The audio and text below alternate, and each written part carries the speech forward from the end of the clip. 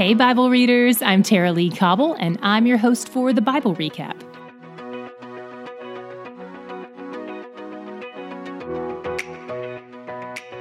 This 3-chapter section is called the Sermon on the Mount, and it's the most famous sermon Jesus preached. It is meaty. I'm not going to recap every detail. I'm just going to lean into some things that might help with grasping deeper meanings or themes. Let's get to it. Jesus sits down on the rolling hillside around the Sea of Galilee, surrounded by his disciples, and teaches them what life in the upside-down kingdom of God looks like. The launching point of the sermon is a list of 8 blessings granted to God's people, except much of what he says doesn't sound like blessing at all. Lots of scholars believe these 8 Beatitudes at the start of chapter 5 are actually not just a list. They're cumulative, like a building he's constructing, and that this first blessing is the foundation of everything else he says in the sermon. Here's why. It all starts out with poverty of spirit. It all starts with recognizing that we're spiritually poor. We have nothing to offer God, no reason for him to choose us or love us. And if we want to get really honest about it, we aren't just empty-handed. We don't show up with 0. We're in debt. And God says that's the starting point. Can you see how this idea stands in stark contrast to the attitude of the Pharisees who think they're nailing it? Can you see why their attitude is an affront to God? They're waiting for everyone else to take note and catch up. But Jesus tells his followers that the foundation for life in the kingdom is recognizing your desperate need for God. And if these postures and blessings are in fact cumulative, here's what that might look like. When we realize our spiritual poverty, we will mourn it, and that will produce a meekness in us as we engage the world. And by the way, meekness isn't weakness. It's having the wisdom and discipline to restrain your strength while you seek the good of others. Meekness gives way to a desire for God to increase our righteousness. Then it becomes easier for us to show mercy to others because we know what it's like to struggle. God continues to purify us as we engage with him. We'll become people who don't run from conflict, but people who, like Jesus, enter into the chaos and create peace. We won't be peacekeepers, we'll be peacemakers. The life of a humble, hungry, meek, merciful, pure peacemaker won't be an easy one. Jesus knows that personally. But despite trials, it'll be the most joyful life you can imagine, especially because it doesn't end when the end comes. The best reward is still ahead. The hard part about this sermon is it's easy to turn it into a checklist, to measure what we have and what we lack. Then suddenly we're back at the start again, needing to be reminded of our spiritual poverty. Depending on how my day or my week went, I'll feel like I'm doing really great or like I'm blowing it entirely. And neither of those places are spiritual poverty because they're still looking to me to be the one getting it right. So we always have to remember square one, spiritual poverty, to remember that on our best days and on our worst days, our only hope is the cross of Christ. It's humbling to remember we bring nothing but debt, but it grants us freedom from the tyranny of the lie of man-made righteousness. One of the other ways this is all upside down and counterintuitive is because Jesus doesn't say, look, you're never going to be able to earn your own righteousness, so we're going to lower the bar. You can pretty much do whatever you want, and God will be okay with it because he's a God of love. Nope. Instead, he points out that God isn't just after right actions, he's after a right heart. The standard isn't just don't murder anyone. That's a great basic rule for building a functional society, but it doesn't have anything to do with what it looks like to be in the kingdom of God. If you don't murder anyone, but you hate everyone around you, that doesn't sound like freedom. That doesn't echo God and his love to a fallen world. Jesus says God's standard actually goes to the heart. If his disciples weren't feeling their spiritual poverty at the beginning of this sermon, they're definitely getting a wake-up call by the end of chapter 5. That's when he says, "You therefore must be perfect, as your heavenly Father is perfect." That's what God requires. That's devastating. I can't do it. Neither can you. So what now? It's helpful to know that the word perfect here carries the idea of being complete. But regardless of whether you read it as perfect or complete, our only hope of getting perfected or completed is by receiving the righteousness Christ grants us. That's why 5:17 is such great news. That's where he says he hasn't come to abolish the law, but to fulfill it. He's here to complete the requirements of the law through his perfect life and perfect death. That's another reason why it's important for us to recognize that he never broke the law. Not the Sabbath, not any other law. Because if he actually did, then he couldn't be the fulfillment of the law, and he couldn't be the perfect sacrifice for our sins. In chapter 6, Jesus talks about giving to the needy. Don't do it to be seen, he says. Then he instructs his followers about how to talk to the Father. For starters, have a real, humble, relational conversation. And he gives them tips on fasting. He discourages people from seeking the praise of others, from showing off their good deeds like the Pharisees do, because then we're not square one-ing. Jesus isn't saying it's bad to be seen doing things so much as he's saying don't do these things to be seen. Praying in public as a way to point to God is beautiful. It's all throughout Scripture. But praying in public to point to me is another thing altogether. That's when we know we've lost the awareness of our spiritual poverty.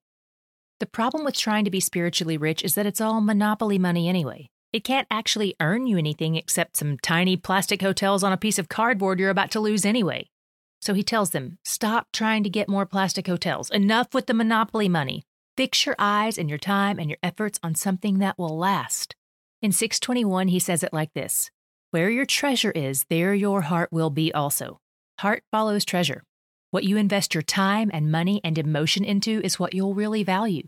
I'll give you an example of this from your own life, even if we've never met. I'm guessing that by spending 20 to 30 minutes of each day fixing your eyes on God's Word in your reading and fixing your mind on His kingdom through listening to this podcast, you've probably seen your love for Him increase, right? Especially if you've been with us since day one in the Old Testament. That's a lot of investment, and He's been at work in you and all the time you've invested in this, paying big dividends in your heart. He says if we really start to value the eternal things above all else, then our concerns about the temporary things will be displaced. Jesus is likely talking to a group of people who are legitimately poor, and he speaks to their very real concerns with reminders of who their Father is. He says it's very normal for people who don't know God and don't have Him as their Father to be concerned about things like food and clothes. But for God's kids, Jesus says, remember how much the Father loves you. Remember how He values you above everything else He's created. That should free your heart up to focus on the things that matter instead of the things that are temporary. As long as you're focused on those fleeting things, you'll be filled with fear. And fear usurps your allegiance to God's kingdom because it never stops demanding your attention.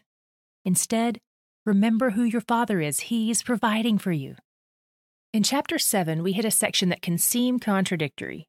In verses 1 through 5, Jesus tells us not to judge others, but then in verses 15 through 20, he seems to be telling us to judge others. That's the section where he basically says to be fruit inspectors, to discern whether someone is bearing healthy or diseased fruit. There are a few things that are helpful in understanding what Jesus is communicating here. First, Scripture establishes that God is the judge of all mankind. He's the one who hands down the verdict and its very real consequences. Humans don't have that power, nor should we, because we don't know people's hearts, and God does. Second, what we often refer to as judging, the kind humans can do, is probably better defined as approving or disapproving. That's part of the meaning this word carries in the original Greek. Jesus knows we don't have the power to condemn someone to hell, but he's saying, don't try to weigh someone's heart because you don't actually know it. Because in presuming that you can weigh a person's heart, you're presuming to be God, and that in itself is worthy of condemnation. Jesus is calling people to humility. He's not saying judgment won't happen. It's coming for all of us. And he's not saying, hey, to each their own, lighten up. After all, he just got through giving us 2 chapters of things that are unacceptable to God. There is a standard. But since God's judgment happens at a heart level and we don't have eyes to see that, it's best to direct our discernment more toward an action being right or wrong instead of a person being good or bad. When we venture into that territory, it becomes far too easy to lose sight of square one, our own spiritual poverty. Square one isn't a spot we move on from or leave behind or outgrow. It's the foundation everything else is built on. When we hit verses 15 through 20, where he tells us to be fruit inspectors, this still holds true. We inspect fruit. We can't see the roots, and we aren't the one who chops the tree down. But we need to be discerning because we don't want to eat the fruit if it's bad. And in the big farmer's market of religious teachers and spiritual gurus, there's a lot of rotten fruit. It might look glossy on the outside, but if it doesn't measure up to Scripture, it's full of worms. By the way, we'll link to a very helpful article on this in the show notes. It shows a much broader scope of Scripture's teaching on this topic than we have time to cover. My God shot was in 5:16. It says, "Let your light shine before others so that they may see your good works and give glory to your Father who is in heaven." Along with everything else we read today, this passage directs our eyes off of ourselves. It humbles us real good because the point of our good works is to glorify God, not us. But then we have to ask, why would God want to get glory for something he didn't do, something I'm doing? Well, because he is doing it. His Spirit at work in us is actually the one doing the good works through us. Philippians 2:13 says it like this, It is God who works in you, both to will and to work for his good pleasure. Romans 11:36 says, "From him, through him, and to him are all things." He deserves the glory because he does the doing, but he doesn't leave us empty-handed. He gets the glory, and we get the joy because he's where the joy is. Can I give you some show notes pro tips? Number 1, not all podcatcher apps have show notes as an option, unfortunately. You can do a web search to find out if your app has them, and if so, how to find them.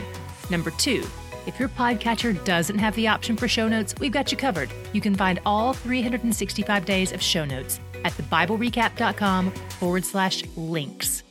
Number 3, show notes aren't transcripts. We have those, but that's not what these are. These are usually links to pictures, videos, or articles to help you dig into what we've covered that day.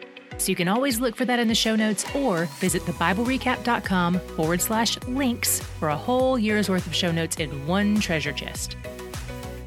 The Bible Recap is brought to you by D Group, discipleship and Bible study groups that meet in homes and churches around the world each week.